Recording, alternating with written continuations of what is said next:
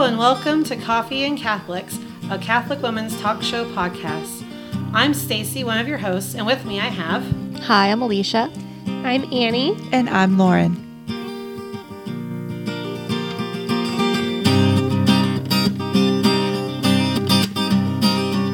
Hello and welcome to Coffee and Catholics. This week we're going to be talking about some of our favorite things.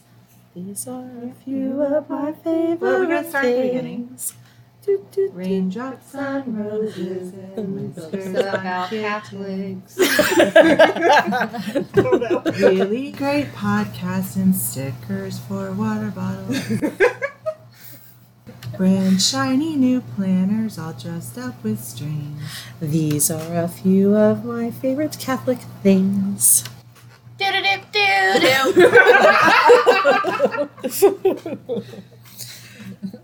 But, You find out about different things about us all the time. But yeah, so right now, some of my favorite Catholic things are the Blessed Is She planner that's sitting right here next to me. That thing is so cool. Like, it is so cool. It has all the feast days and has. Oh, and you're a feast day girl. Yeah, So. it makes it so much easier. And then I have my tan Story of Civilization books over there because we're starting our homeschool this year. And we've already started a little bit. This year we're doing modern history. I think now. Get started. One of my favorite things from this past year has been the an oldie but goodie, the Liturgy of the Hours. Like what's it called? Liturgy of the Hours? Mm-hmm. Why did my brain not think of that phrase? Divine Office, all that jazz. This past year, my husband and I took up the practice of starting the day together with morning prayer and then ending the day with either evening or night prayer, depending on how quick we need to pray. Night prayer for the wind. Or there's this or if we're both falling asleep, I think it was Stacy introduced us to a wonderful YouTube. It was Lauren. Because I was about to Singing of say the that Hours. one. That was definitely one That's of my just favorites. Beautiful, but I found that in praying morning and evening prayer and the repetitive nature, hearing some of these same psalms and praying through some of these same psalms over and over and over. I always glean something different from it. It's not just going through there have been times where I've tried to pick up the practice and it's been kind of I just read it, great, but really daily making this part of our routine, not just it's brought my husband and I definitely closer together, that we do this together and pray this together and really are praying it and not just saying it. And then also we do incorporate some spontaneous prayer for each other every morning as well too. But praying these the Psalms especially, it just finding that God speaking to me in little moments, little things that through that really I never would have thought about before, and definitely feeling the Holy Spirit working in my life through praying the Liturgy of the Hours. Nice. Bishop Barron has a really cool new resource out just in the past year or two where they've taken some of, and it's a little controversial. Is the flipping of the ribbons with the Liturgy of the Hours? It's all very confusing. And is that more beneficial than having it all laid out for you? Well, you're praying the hours. That's what matters. And you're praying it well. Well, Bishop Barron has this resource out where you don't have to flip, and they send it to you every month, and it's all the readings in a row, and you just read them every day. I just use the app. No, well, but it's a functionality thing that I think there's benefits to both. Yeah. But I think when it comes to families praying the hours together, this is a really cool resource to try out, because after a while, if you save these books, night prayer is always the same. Now, some of the other prayers are going to shift and change. But night prayer, for the most part, is always the same. So at one point, you're going to have enough for your whole family to each have their own copy. Yeah. And it's this beautiful way to pray the hours. And I would have to echo with you that the Liturgy of the Hours has been a blessing in our lives this year, too, particularly through being able to appropriate it better within our family life, thanks to this new resource. That's something I've done as a Carmelite for years. It's part of my promises. So to be able to have a resource that my kids can really have their hands on it and praying it with us, like particularly night prayer, is so totally how does that cool. compare to the book, the Shorter Christian Prayer? Because we have that for each of our kids. Shorter Christian Prayer is just the big Christian prayer book with a bunch of stuff taken out. Yeah, it doesn't just have the Psalter reading. It's just it's it has morning the and major evening prayer and night prayer. And it has a few other little things. Yeah. Some of the feast days, some of the solemnities, some very of the few. but it's a great resource for kids. Again, that's a great starting point. I think anytime we are joining our prayers with the prayers of Jesus, which is what the Liturgy of the Hours is, those are the prayers of Jesus. So this I don't know what it's called, but do you remember the name of it? Well, it's just the Word on Fire Institute. Oh yes, it's Bishop Barron's thing. And you can go to his website and you'll find it. It's a little orange. So that specifically, like it has like the whatever feast day memorial. It's like by the date, right? Is that how it is? It's just so it's by just really the date. straightforward. So, and I've That's noticed, really nice. I've noticed some small, what I would say are discrepancies between the two, but they're not really discrepancies. It's just all about how you order things. So there's some differences, but they're so small that they're almost never there, which is great. That's how you know it's being faithful to the year of the church. That's how you know it's the same hours that the whole church is praying. So that's just a resource to remember if you're wanting to incorporate the Liturgy of the Hours, which the church highly, highly recommends and wants the laity to pray the Liturgy of the Hours and join in the actual prayer of Jesus. It's very important to make that distinction. That's what liturgy is. Mm-hmm. It's the prayer of Jesus. When we're entering into that, we're entering into the life of Christ. Because, like Annie said, once you enter into the life of Christ, he enters into you. Well, it is like in the churches, like in the liturgy of the mass. That's like the prayer of like the priest and like leading us. But liturgy of the hours is supposed to be like it's in the church. It's the prayer of the people. Yeah, and for it's not just like the prayers of monks and sisters and no. like there it's not that is a big part usually of their of their the things that they're called to do, but like and they pray that for us, but that doesn't mean that we can't partake or shouldn't partake in that as well. And it's like I said, it has really been a it's really changed how I think about prayer too. Because if you had asked me a year ago before we had started praying together daily on this, my husband, he does the books with the flipping, and he has he went to seminary and he learned how to do that, and like beautiful. and I always I would see him praying praying with there, and I'm like, he's just reading a book. Like that's kind of how it felt to me. I was like, how is he? How are you really getting anything from it? Like where's the feelings? Because I'm me and my feelings. But it's kind of transformed my heart on that totally, and like I've recognized I have struggled with in so many years of and still do of having that a consistent prayer life, and the liturgy of the hours is just right there telling me this is how you can be consistent, and it's not and there is definitely beauty in those personal conversations with God, and I need to have those, and I do have those, but it hasn't been until this last year and through praying consistently the liturgy of the hours that are really I really saw how and developed that more personal prayer with Christ through that, and it's been just really transformative for my my faith and for my relationship with my husband too. It's been really amazing to pray together. And it is kind of ready-made. It's always there, and you don't have to feel it. You know, praying it well is super important, which you can do when you're mad at God. You can still pray well. You can do that when you're mad at your husband, sitting next to you, praying the hours. Done it. You can do it. It takes the mandate of human performance out of the mix, and it joins us in with what God is already doing all over the world and in our hearts and in our homes.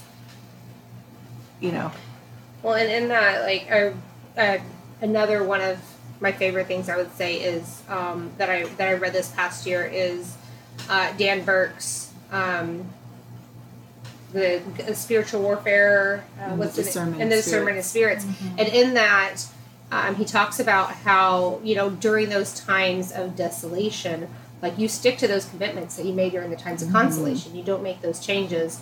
I mean, I'm really bad about that, but Liturgy of the Hours has made that part has been easy, because it's like, this is what I'm continuing with this. It's just especially with having that accountability of being able to do it, like praying together with my husband on this, but one of us is like feeling blah and doesn't really want to, stay up for prayer and is wanting to fall asleep, and or if the other one is like, okay, I'm the one who doesn't wake up, he's the one who falls asleep early.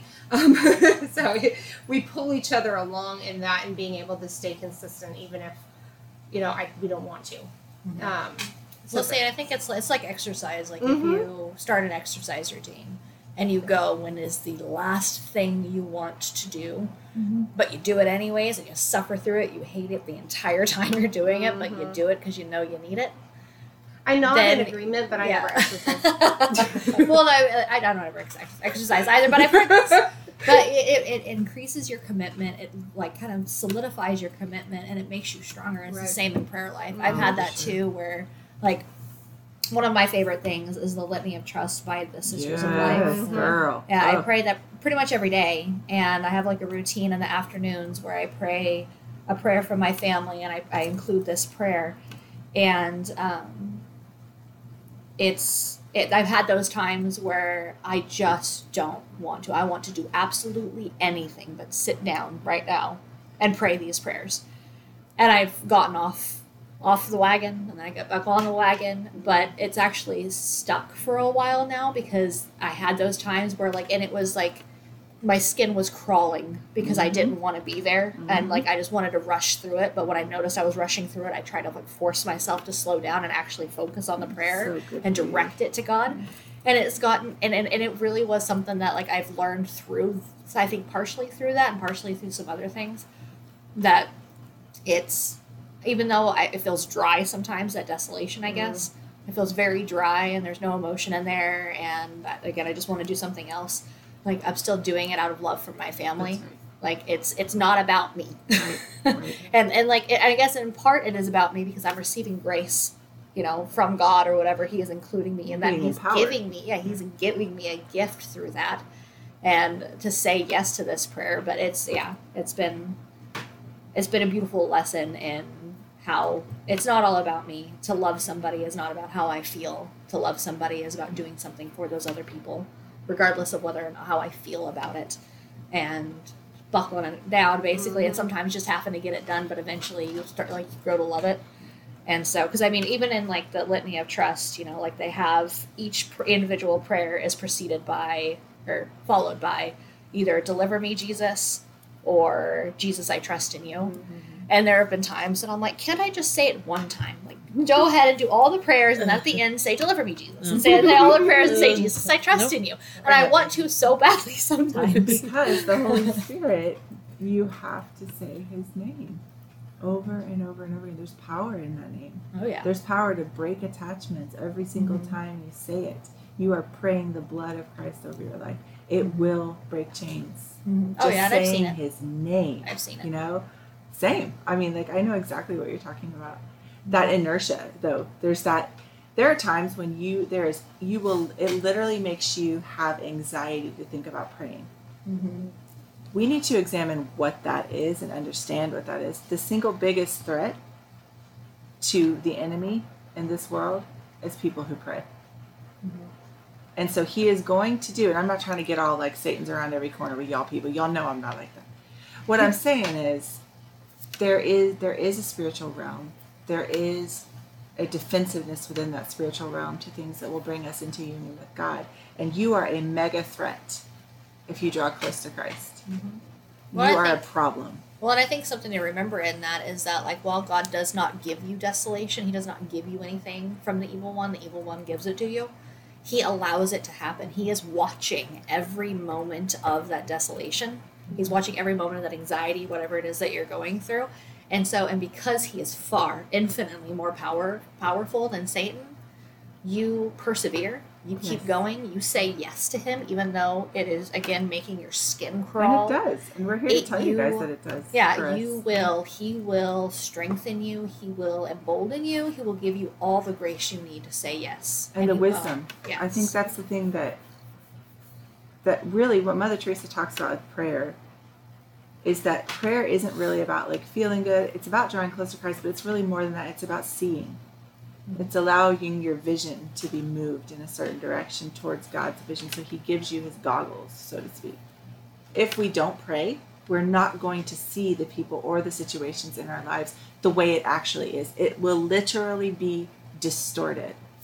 There's a distortion there that happens. It's like when, microphone, you can't hear what it's being said because there's all this noise, and that's what we face. Well, I think that brings me probably to what right now, at least in the past year, has really been my favorite things.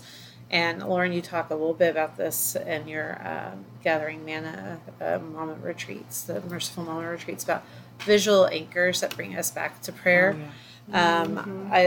One of the things that I do in our house is I have there's a prayer card by the water fountain, because every time I get a drink, I pray the St. Gertrude prayer to release souls from purgatory. And then I have my little blessed as she, I have my blessed as she little rosary bracelet that I got this past Lent, and I've been wearing that. And I might not be saying the rosary every time I look at, but it brings my focus back to God. And one of those things is like when I'm feeling that desolation, or my routine is so messed up that I'm not in my regular prayer routine, I like having those visual anchors that at least bring my focus back to God constantly throughout my day. So I like to put prayer cards or prayers or things, just those types of things up where I know I'm going to be seeing them. I know I'm going to look at them. I know I'm going to feel them or touch them, so that I'm constantly bringing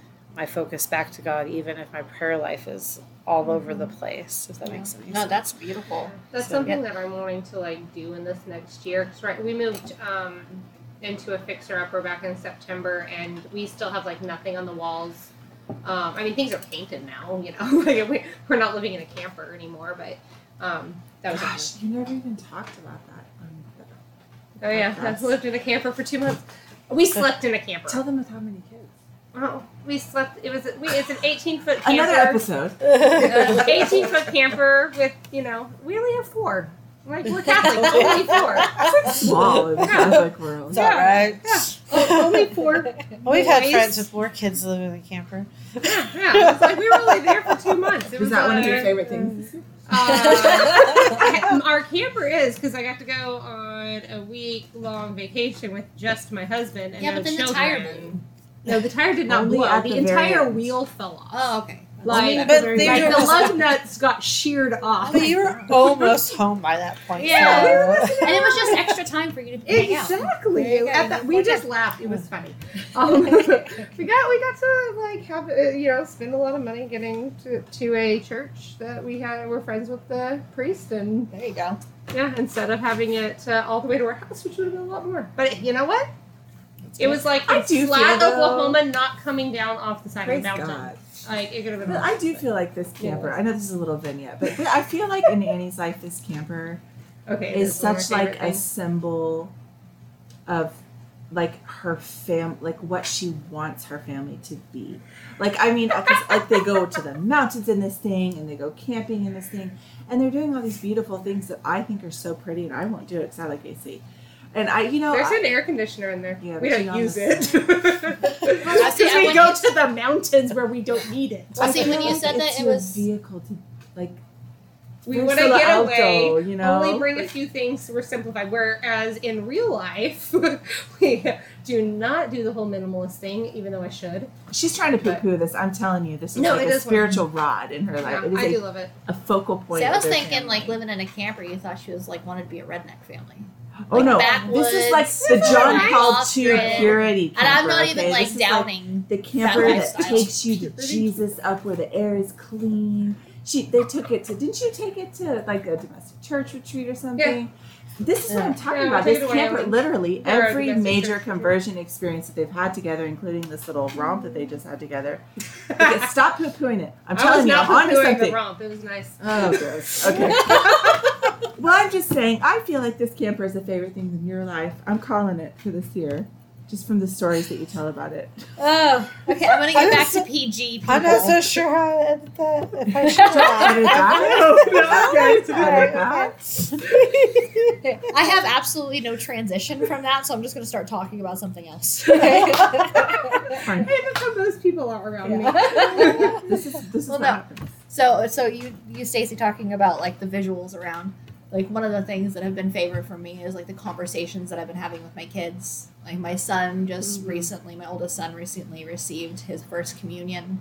And so having conversations with him, very in-depth conversations about, like, I don't know if you call it philosophy. Theology and just God and the church and everything and personal relationship with Christ has been some of my favorites. And my daughter joins in and my 4-year-old just kind of mimics everybody else, but he's fun with it too and he listens. And recently, one of my kids has been, my kids and I have been talking about, again, like that personal relationship with Christ and building that up and how we go about doing that. And, and one of the ways is increasing our prayer life and not just having prayer with, mom and dad at night, but like, having those little moments with God throughout the day. And, so we put just a little sticky note. So we didn't buy anything or anything. It was just a sticky note that I put on the bathroom mirror so that every time they go to the bathroom, they go to brush their teeth, get dressed in there or whatever, it just says, I love you, God. And that way they can see that. And I told them, you guys can pray that prayer. Because I told my 4-year-old what it says. He can't read yet, but my 6-year-old and 8-year-old can. And so they can look at that and know that. But I told him, you don't have to just say, I love you, God. You can say whatever comes to your mind. And I was like, just those little moments. It doesn't have to be sitting down for 10 minutes and praying. Mm-hmm. It can just be, especially for kids, just thank you, God, for today. I love you, God. I'm thinking about you. Please help me right now. Please bless my sister or whatever. And then like this morning, we were reading from the Catholic Children's Bible, another one of my favorite things. We try to, I don't do this. Catholic Children's Bible? Yeah, no. Oh, sorry. There's lots of them. Oh, okay. I don't know which one it was. It just is one. It's a big one. Yeah, it has like the featured stories. Yeah. Oh, okay, there you go. But I love that Bible too. I agree. It's awesome. Yeah, it's a good one. And so we kind of go in and out of reading it every morning. I'm not super good at the consistency, especially on the weekends. Like we do it for school. We start the day with that right before we start school. And then on the weekends I get off. And then for the last month that we didn't do school, we got off. But anyways, we'll read just a short section of that. And then today I started having my kids, I was like, from now on, after we read scripture, we're just going to take 10 seconds. And I just want everybody just to close your eyes, be quiet, say whatever it is that you want to God. Just to try to start building that personal relationship, because it's good to be catechized, obviously. We need to be well catechized. We need to know why it is that we believe what we believe, to go to Mass, to receive the sacraments, to do all of that. But if you're not building your personal relationship with Christ, all of that is not going to have the effect that Christ means it to have on your life. Exactly. So. Yeah, I started doing, it's called the clipboard system with, from, I can't remember what it's called. I link it. But it's just one of the things, it's a list of things for the kids, for each of the kids for chores and different things. But I included in there, prayer or scripture time, and so they can kind of choose what they want on there. And yeah, right now it is checking a box type thing, but it's kind of neat, to see my kids picking, like, seeing what is the best way for them to hear God. So, like, my 7-year-old, he is more about, like, you know, like, he goes by himself and he will pray, whether it's, like, I don't know if he's doing, like, a Hail Mary or if he's having his conversation with God.